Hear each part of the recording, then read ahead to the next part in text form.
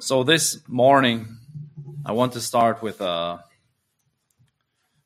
through a study of the first epistle of John. So today I want to go through first epistle of John, chapter 1, starting with chapter 1, the whole chapter today.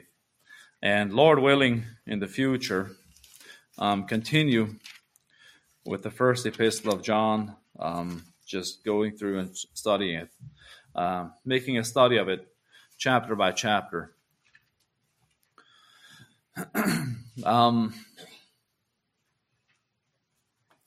So John, the Apostle John, like Jacob already shared, John the Beloved, he wrote these epistles in his old age. And as we read them, it kind of comes through that he's like a father talking to his children, an older father, and treating his children.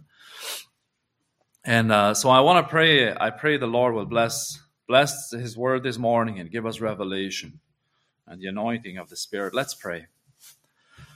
Lord, Father, we worship you. We thank you, Lord, for your word that's so rich and powerful. We thank you for what we've already heard. We thank you, Lord, for all your blessings. I pray for your blessing, your anointing over the words that are spoken this morning. Lord, that you give us revelation. Lord, you reveal to us what is your heart. That you show us more of you. And you teach us to become less of us and seek you more. To live that life that you are calling us all to live. So, Lord, I pray for this morning, for the words that are spoken, that you would speak, that you would receive the glory. In Jesus' name. Amen. Okay, so I believe the epistles of John were some of the last books written of the New Testament. And as a father of the faith,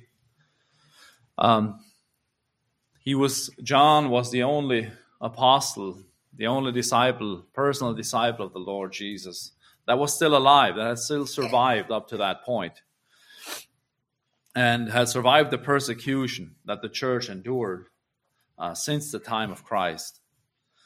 So I want to start with chapter 1 of 1 John, the epistle, verse 1.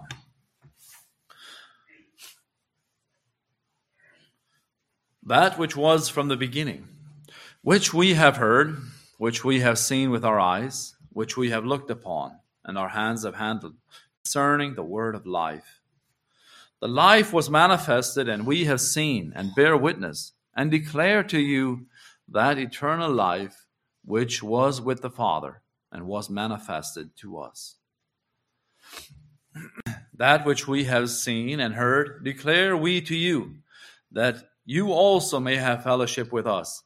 And truly our fellowship is with the Father, and with his Son, Jesus Christ. These things we write unto you, that your joy may be full. It's verses 2 to 4. So he starts saying, that which was from the beginning, which we have heard, which we have seen with our eyes. And John starts this epistle the same way he started his, on the same tone and on the same subject that he started his gospel with, the Gospel of John. And he went, John, the Gospel of John, chapter 1, I'll just read it quick. In the beginning was the Word, and the Word was with God, and the Word was God. He was in the beginning with God. All things were made through him, and without him nothing was made that was made. In him was life, and the life was the light of men. And the light shines in the darkness, and the darkness did not comprehend it. That's the Gospel of John, the introduction of it. And it's the introduction of who? Of the Son of God, of Jesus Christ. And these books and these epistles were written. The subject, the whole subject, the whole center of these letters and the book of John is Jesus Christ, the person of Christ. That's the center, that's the focal point of the whole New Testament. The marvelous and the incomprehensible truth that Jesus, the Son of God, he became a man. He became a man like we are, like us. So that he which was from the beginning. So back to verse 1 of the Epistle of John. That he which was from the beginning, the same one we saw, we handled, we touched. So he's saying, this Jesus, this person that I'm going to write about,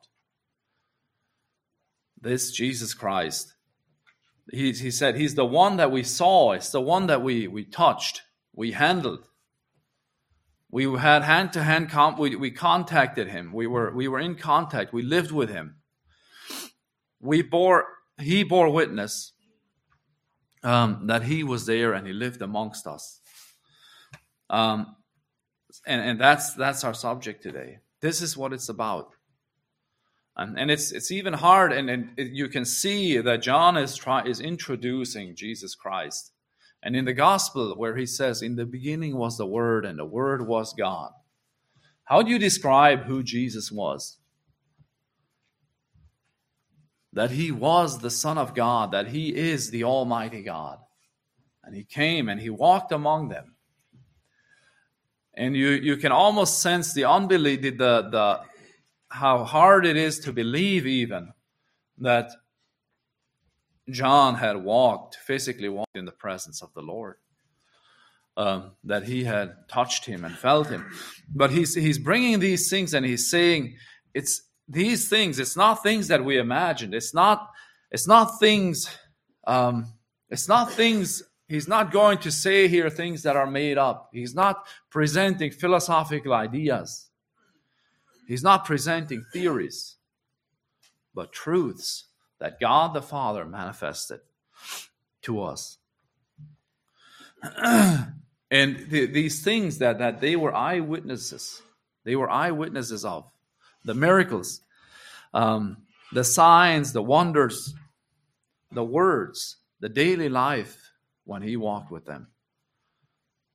And finally his death and his resurrection. The ascension and the coming of the Holy Spirit.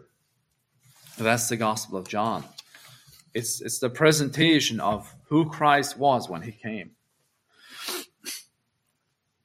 And here in the Epistle of John, it's like a follow-up letter to the disciples, to the believers, to bring us all together in that fellowship with the Father and his Son, Jesus Christ. That fellowship that God desires and has always longed for with men.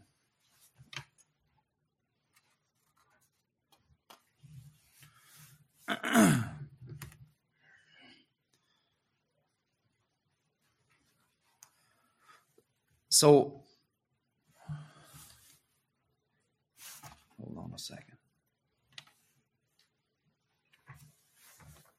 So that's the introduction to the gospel. And so going on to verse 3, that eternal life that was manifested, that was with the Father and was manifested to us. That which we have seen and heard, declare we unto you, that you also may have fellowship with us. And truly our fellowship is with the Father and with his Son, Jesus Christ. Those things we write to you that your joy may be full. And here I want to go in and talk about what the writer here is presenting as God's heart. God's heart for his children, God's heart for his disciples, God's heart for us.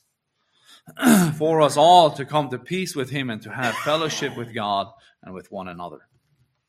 So the deep heart, what is the heart of this letter, of this whole epistle that John is writing? And what I want to spend some time on here is verse 4. And these things we write unto you, that your joy may be full. That your joy may be full. And I think that's his heart. That's what he wants. That's what God wants for his children. That's what God wants for us. And that's what John, as an older apostle, that's what he wanted for the believers. To bring us into fellowship with God, the Father, and his Son, Jesus Christ, that our joy may be full. And I want to spend some time talking about what is fullness of joy.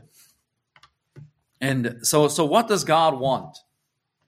I believe God wants us all to find that fullness of joy, to live in that fullness of joy, to live in that place, to dwell in it. So people contrive all kinds of different perceptions of God, who God is. It's naturally inborn in us to have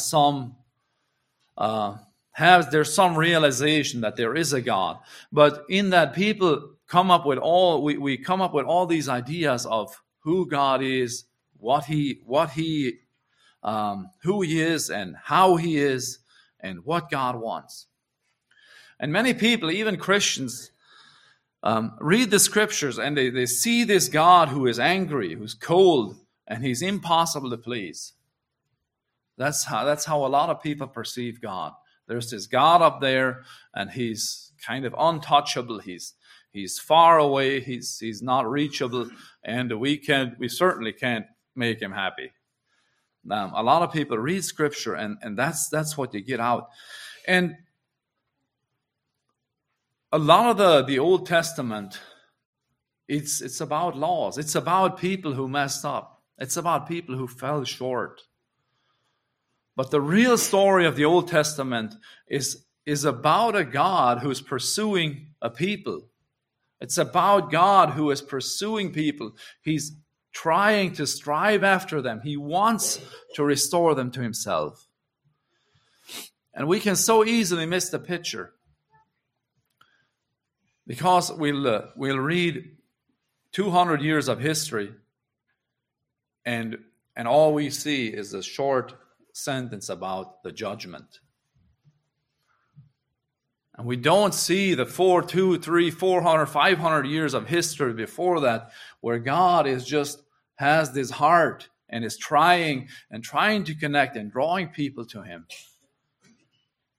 and mercifully waiting. And it has this longing for people to turn to him, and they don't. They turn the other way, time and again. That's how it goes. That's how it seems to go. We can miss the whole picture, the real picture, so easily. God's will and God's heart for us is for salvation, redemption, and restoration. Salvation, redemption, and restoration.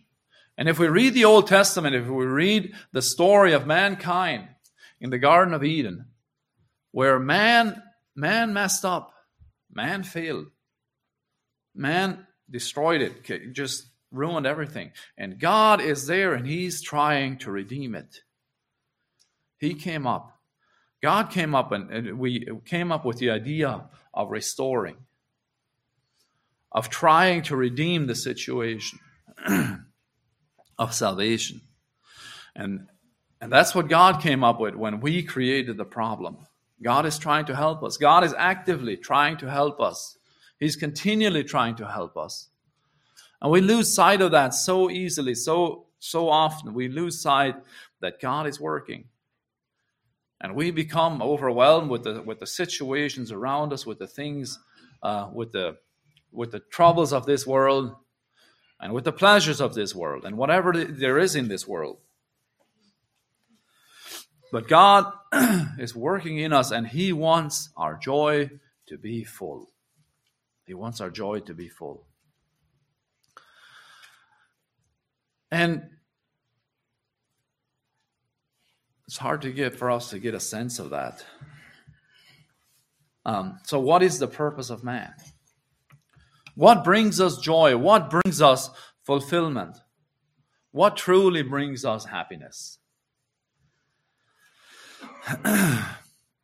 What truly brings us happiness? And I know when we think of happiness, being happy, and we kind of go a little bit like, okay, we're not happy, we're joyful, right? We're joyful. But happiness and joy have to be running close together. There's a lot of similarities between being happy and being joyful. Okay, and we can try to peel away layers, and we can try to, I don't know, we can try and dumb down happiness, and spiritualize joy. But a person who's truly joyful will also be happy. It just, there's no separating those two. You can be joyful through a trial that's painful and that's struggling. And then you're not happy. Okay, but we can still have joy. We can still have that confidence in joy. So joy is deeper. There is a depth there that God wants of us. But true joy will reflect in it will manifest itself in happiness, in some level of happiness.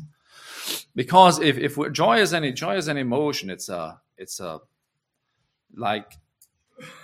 And yeah, okay, so I don't want to get into this too deep.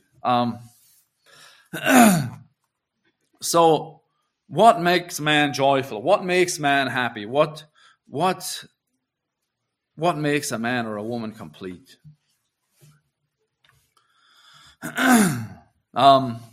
Okay, so there's these things that make us happy, that make us even maybe joyful.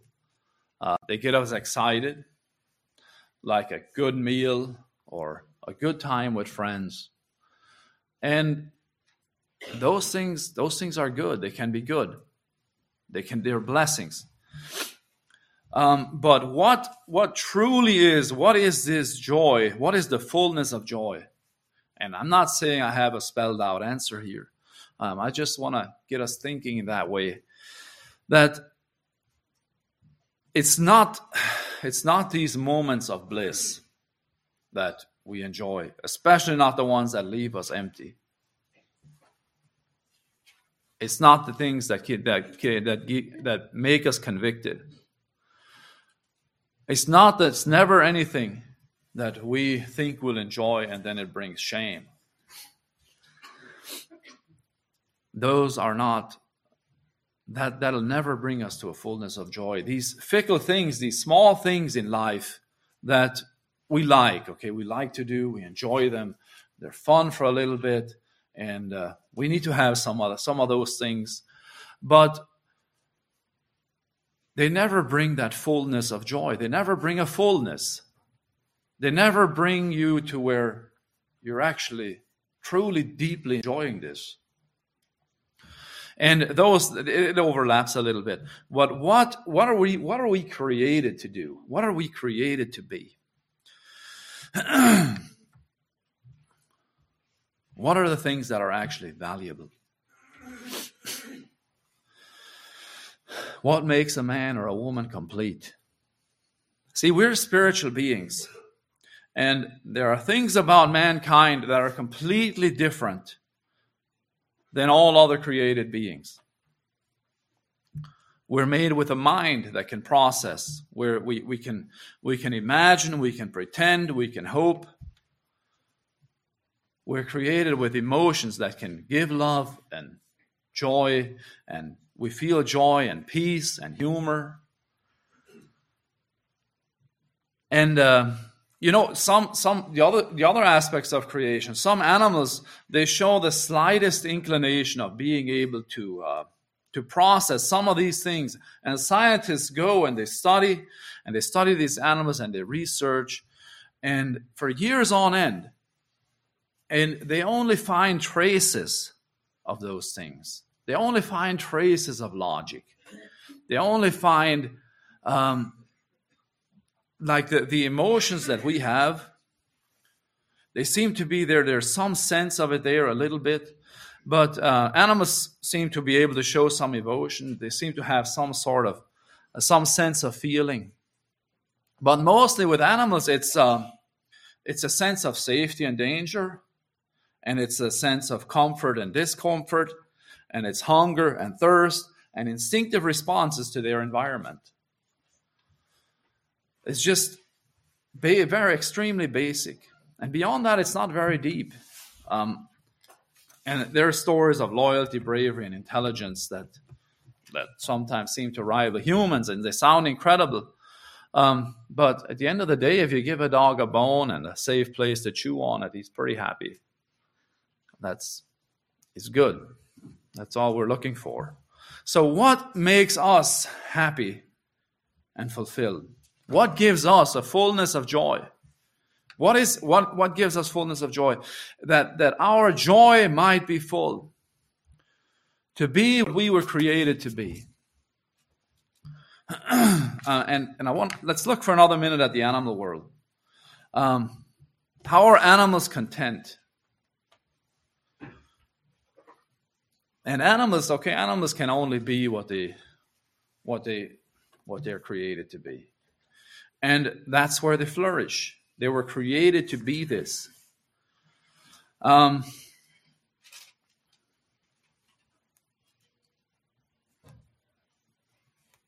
This idea that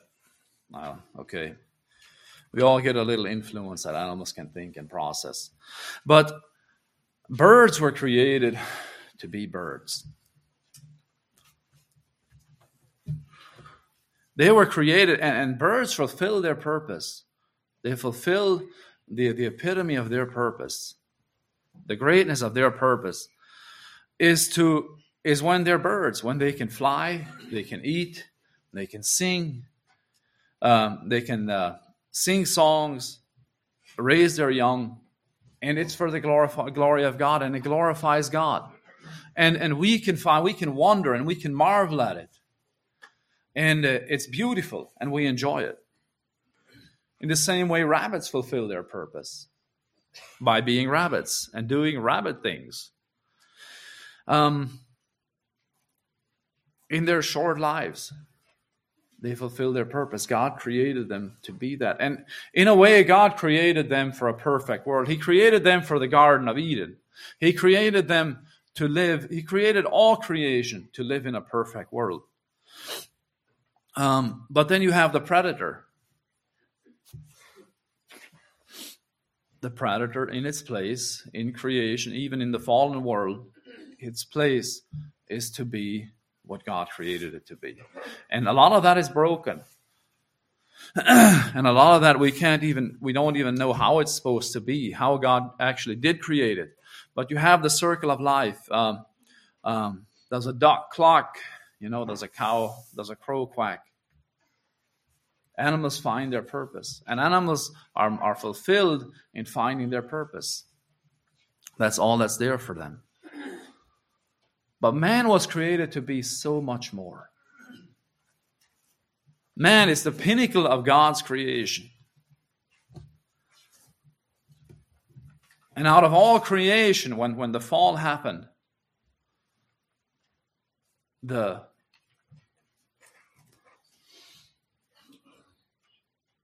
God's heart was towards man.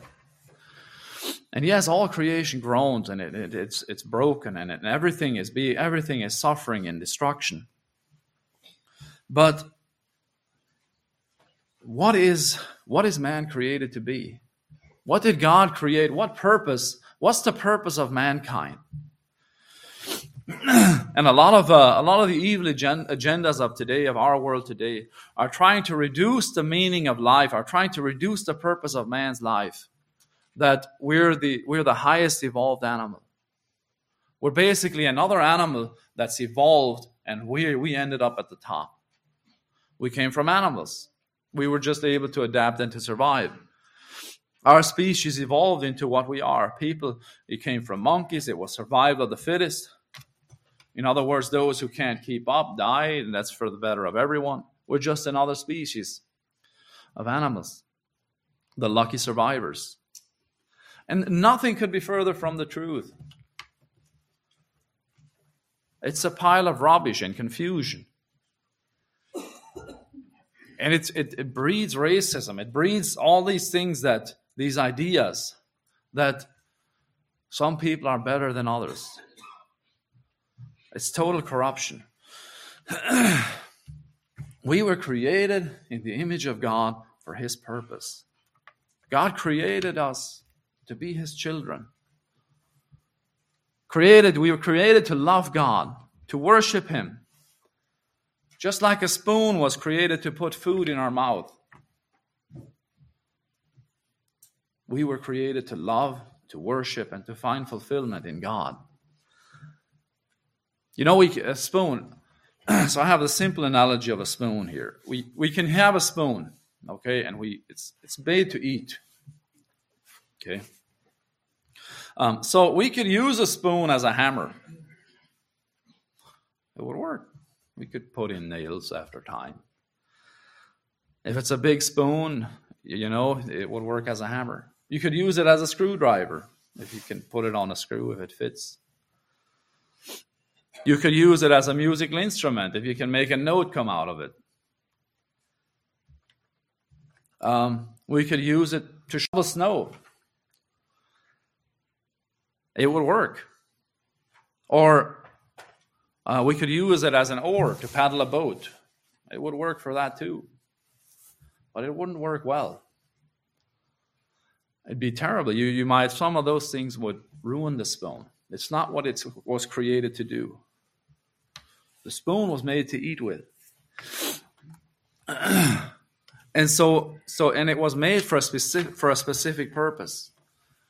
And the same way God made humans for a specific purpose. He made humans for His glory, to glorify Him, to worship Him, to be like Him. So what's God's heart for us? He's the creator. So He made us. He didn't make us out of just for fun. He made us for a purpose. And in that purpose, He has our best in mind. He has our best purpose. We're created to be that and to be it perfectly, to be it well. So, Zac Poonen, I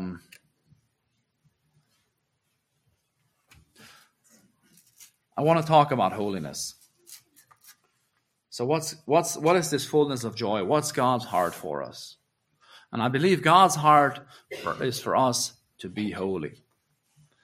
And Zac Poonen, I have an excerpt here from Zac Poonen. He said, happiness is synonymous with holiness. Happiness and holiness go together for us. Because sin will make men miserable. Sin always leads to destruction. Okay, and following God, serving God, seeking His will, always leads to life. It always leads to joy. It leads to fulfillment. And sin always leads to destruction. Sin always takes us to the other way. And Zac Poonen says, holiness is like wholeness, completeness. And me and Randy were talking about this, and he shared that the other day, that holiness, you can think of wholeness. It's like to be complete, to be what something is meant to be holy and complete. Wholeness. Everything is there. Everything is the way it should be. The holier someone is, the happier they will be.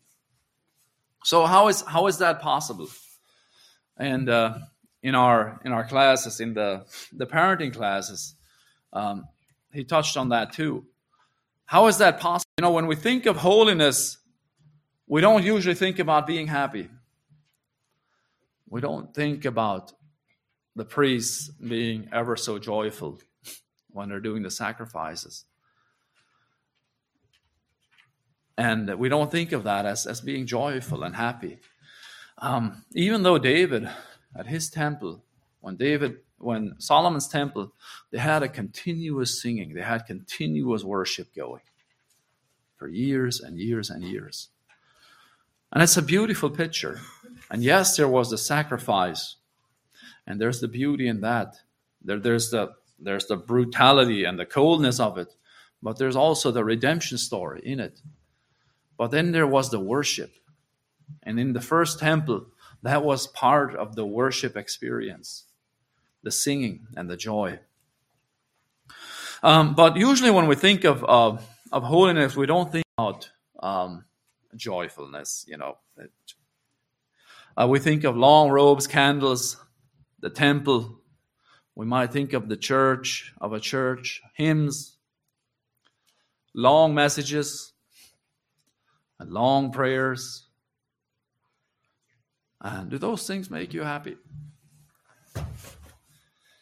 No, I won't ask for a show of hands. Huh? Health is wholeness. Okay, holiness is spiritual health. Yeah. To be healthy. Okay. So that's good. So to be holy, for someone to be holy is to be spiritually healthy, to be spiritually complete. Like wholeness, in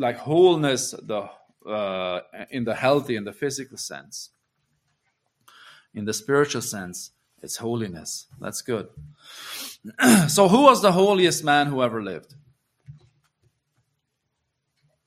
This should be easy. Jesus. And when we think of a holy man, we might think more of, we'd be tempted to think more of like Aaron or one of the high priests or a priest standing in his robes. But Jesus was clearly the holiest man who ever lived. Holiness is Christ-likeness. One of the best examples of holiness, or the best example, the pinnacle example of holiness, is Christ himself.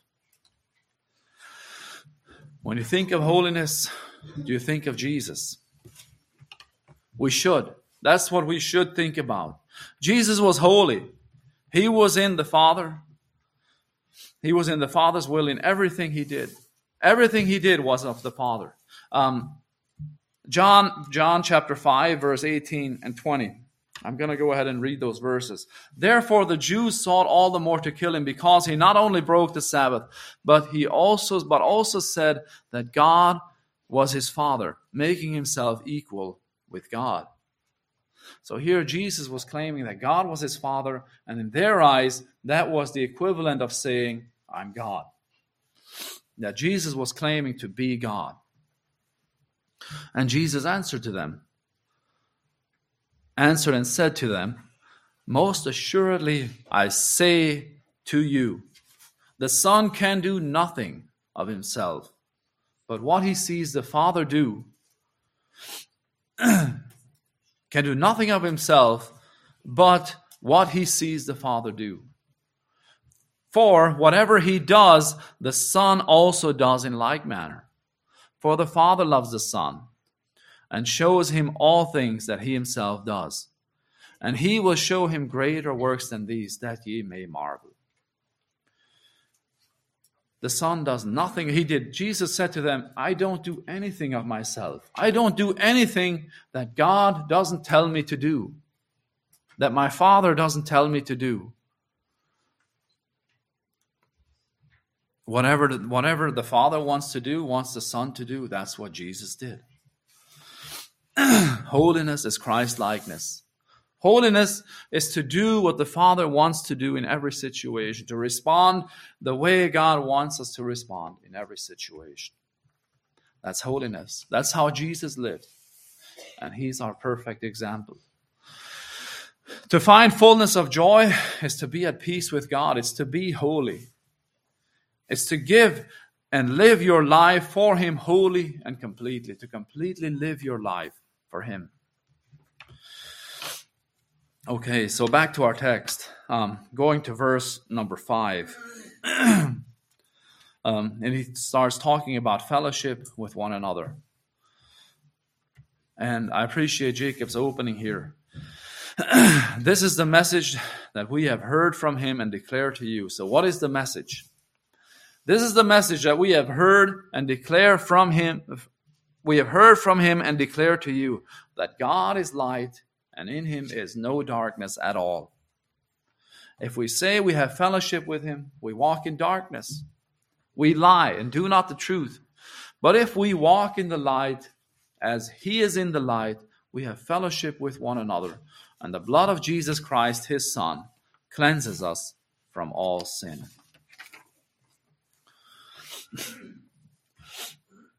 God is light, and in him is no darkness at all. He's light. There's no secrets with God. When we think about light, what do we think about? If there was no light here at all, what would we have? Darkness. It'd be dark. In fact, the definition of darkness is the absence of light. To make something dark, you take away all the light. You remove all the light. And it says, God is light. And God shines in. And then there's his light pierces through the heart and the soul. And there's no darkness in him. When God is present, God doesn't see darkness. There's nothing hidden from him. He looks into a situation and he sees everything. He knows everything. If we claim to follow him and we walk in darkness, we lie. What does it mean to walk in light or in darkness? And I appreciate the analogy of light and darkness. I think it's such a great analogy. So what is dark? Darkness is the absence of light. So we can turn out the lights here and we draw the blinds and lock everything out. And would it be dark? Well, after a while, our eyes would adjust and we would see vaguely again. There would still be light here. There's still light around. There's still light present. And we could wait till it's nighttime and it would be darker yet. And then we'd probably hardly see anything, but after our eyes completely adjust, we might still be seeing shadows and seeing little things. But God is light. He shines into dark places. He reveals what's there. And it can be scary to shine a light into a dark place when we don't know what's there. What will you find? So whenever something is in darkness, we think of it's hidden. We can't see it. When something is in darkness, it's hidden. It's hidden from our eyes. When something is in the light, it's visible for all to see. When something's in the light, there's a light shining on it. Everybody can see it. And if we have things in our life that are strangely secret, that no one's allowed to find out, those things should be suspect. If there's things that no one's supposed to find, this is a problem. If people find this out, it's a problem. Okay, the simplest picture we have is a little boy or a little girl. They come out of the kitchen looking innocent, and one of their hands is behind their back, and they're kind of walking with their back to the wall, holding it away. And okay, first glance, you see they're not walking straight. There's kind of a strange way to walk, but they're hiding something. Mom or dad were not supposed to see this. What are you hiding? Why does it need to be hid? Why does it need to be hidden? So what do we know if they're hiding something? Well, we know they're feeling guilty, right? If they had permission If they knew they had, okay, mom, let me take a cookie, they'd be waving it around and showing it to all the children. Yeah, I have a cookie, you don't. But now they're hiding. They're hiding it. And when there's something that needs to be hid, we should be suspect that it's something that's wrong. And of course, there's things we just don't want to have broadcasted. There's things that we'd rather keep private. And of course, there's room for that. We don't need to know, and we don't want to know every intimate detail of a person's life. But other things that would make us feel ashamed if people find out, would make us feel we're really trying to hide. Okay, we all have our, we all know these things. We can't afford to have anyone see this. It would ruin my reputation. Or people would find out who I am, who I really am. Things that are not quite okay, that are kept under the radar. What will people think? It's none of their business, and we end up hiding. We start living under the radar. And this can almost become a lifestyle for people. It can affect a person's personality. If they need to live under the radar, if they're always living under the radar, if they always have this list of things that, okay, no one, this is the little corner here that this is my world. And I'm different. It's a different world that everybody else sees. So who are we hiding from? We often try to hide things from people, and we should be a lot more concerned about what God thinks. What does God think? God, who sees it all, his light is shining through, and he sees it all, and he knows it all. And yet we think it's so important that we keep this hidden, and we keep this secret, and God knows it. And someone is trying to live in darkness, trying to hide. And I think that's the analogy of the light and the darkness. God is light, verse 5, and in him is no darkness at all. There's nothing hidden with God. If we say we have fellowship with him and walk in darkness, we lie and do not practice the truth. But if we walk in the light as he is in the light, we have fellowship with one another, and the blood of Jesus Christ, his Son, cleanses us from all sin. If we walk in darkness, we lie, and we don't do the truth. If there's darkness that we're walking in, we're liars. But if we're walking in the light, if we don't have these things to hide, if we don't have this big canopy that we're using to cover parts of our lives, there's an openness. There's a freedom. We have fellowship with him. We have fellowship with God. And we have fellowship one with another. If we're hiding things, one of the words is we become shifty. A shifty person is someone who's kind of, there's always things going on the sly. But if we walk in the light, we have fellowship with one another, and the blood of Jesus Christ, his Son, cleanses us from all sin. The first step for us all to walk in the light and to receive is to receive the light, to let the light shine in, to let God's light shine in and reveal the darkness. And we have to accept that there's something there. We have to accept that maybe there's sin. Maybe there's things that are out of line. There's problems. And once we accept that there's problems, there's forgiveness. If there's repentance, there's endless and boundless forgiveness and mercy at the cross. So verse 8, if we say that we have no sin, we deceive ourselves, and the truth is not in us. But if we confess our sins, he is faithful and just to forgive us our sins and to cleanse us from all unrighteousness. If we say we have not sinned, we make him a liar, and his word is not in us.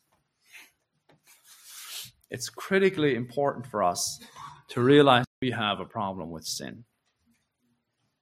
Each of us. And John, the Epistle of John can be a little confusing in the way he states, first, we're cleansed from all sin, and then he says, if we have no sin, we deceive ourselves, and there's more of that in the next chapter. But there's the starting point, and then there's our state with Christ. If we can't see in our lives that we need forgiveness, this is referring to those people who say they have no sin. They're okay. They're good people. We're completely lost in sin, and there's no way for us to be cleansed and forgiven without the forgiveness and the blood of Christ. We haven't begun the journey. The first step is to let the light shine in and reveal to us that there's a problem.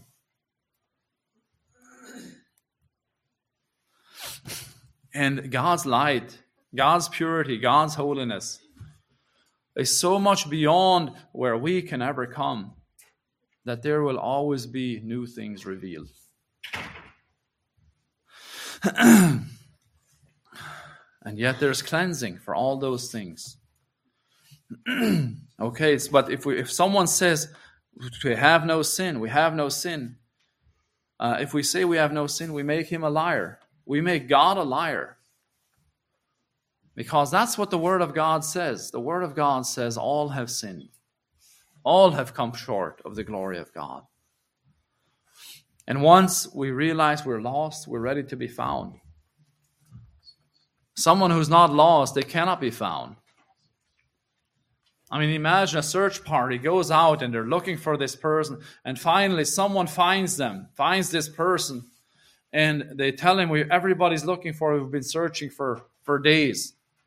And this person says, I'm not lost. I'm fine. Go. I know exactly where I'm at. And the poor search party has to go home. The man was never lost. There was no help. Even if he's going to die there, he's not going to accept help. He has to recognize that he's in trouble. And it's a good, simple analogy.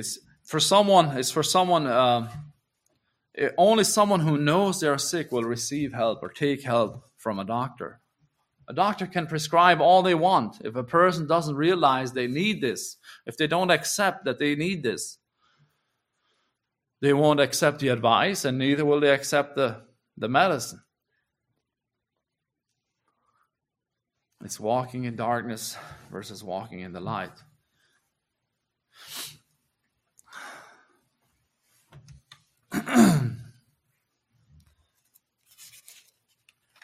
So the first chapter ends on this note. If we say we have not sinned, we make him a liar, and his word is not in us. So if we cannot recognize that we need him, we need to pray for his light. We need to pray for him to reveal it to us. And God is light, and he will show us. And then we have to hear him. We have to recognize when we fail, when we fall short, that's God showing us that we need him. God's desire for us is fullness of joy. And fullness of joy is found in holiness. And holiness is Christ-likeness. So, amen. I want to close at that and open it up for discussion. Thank you.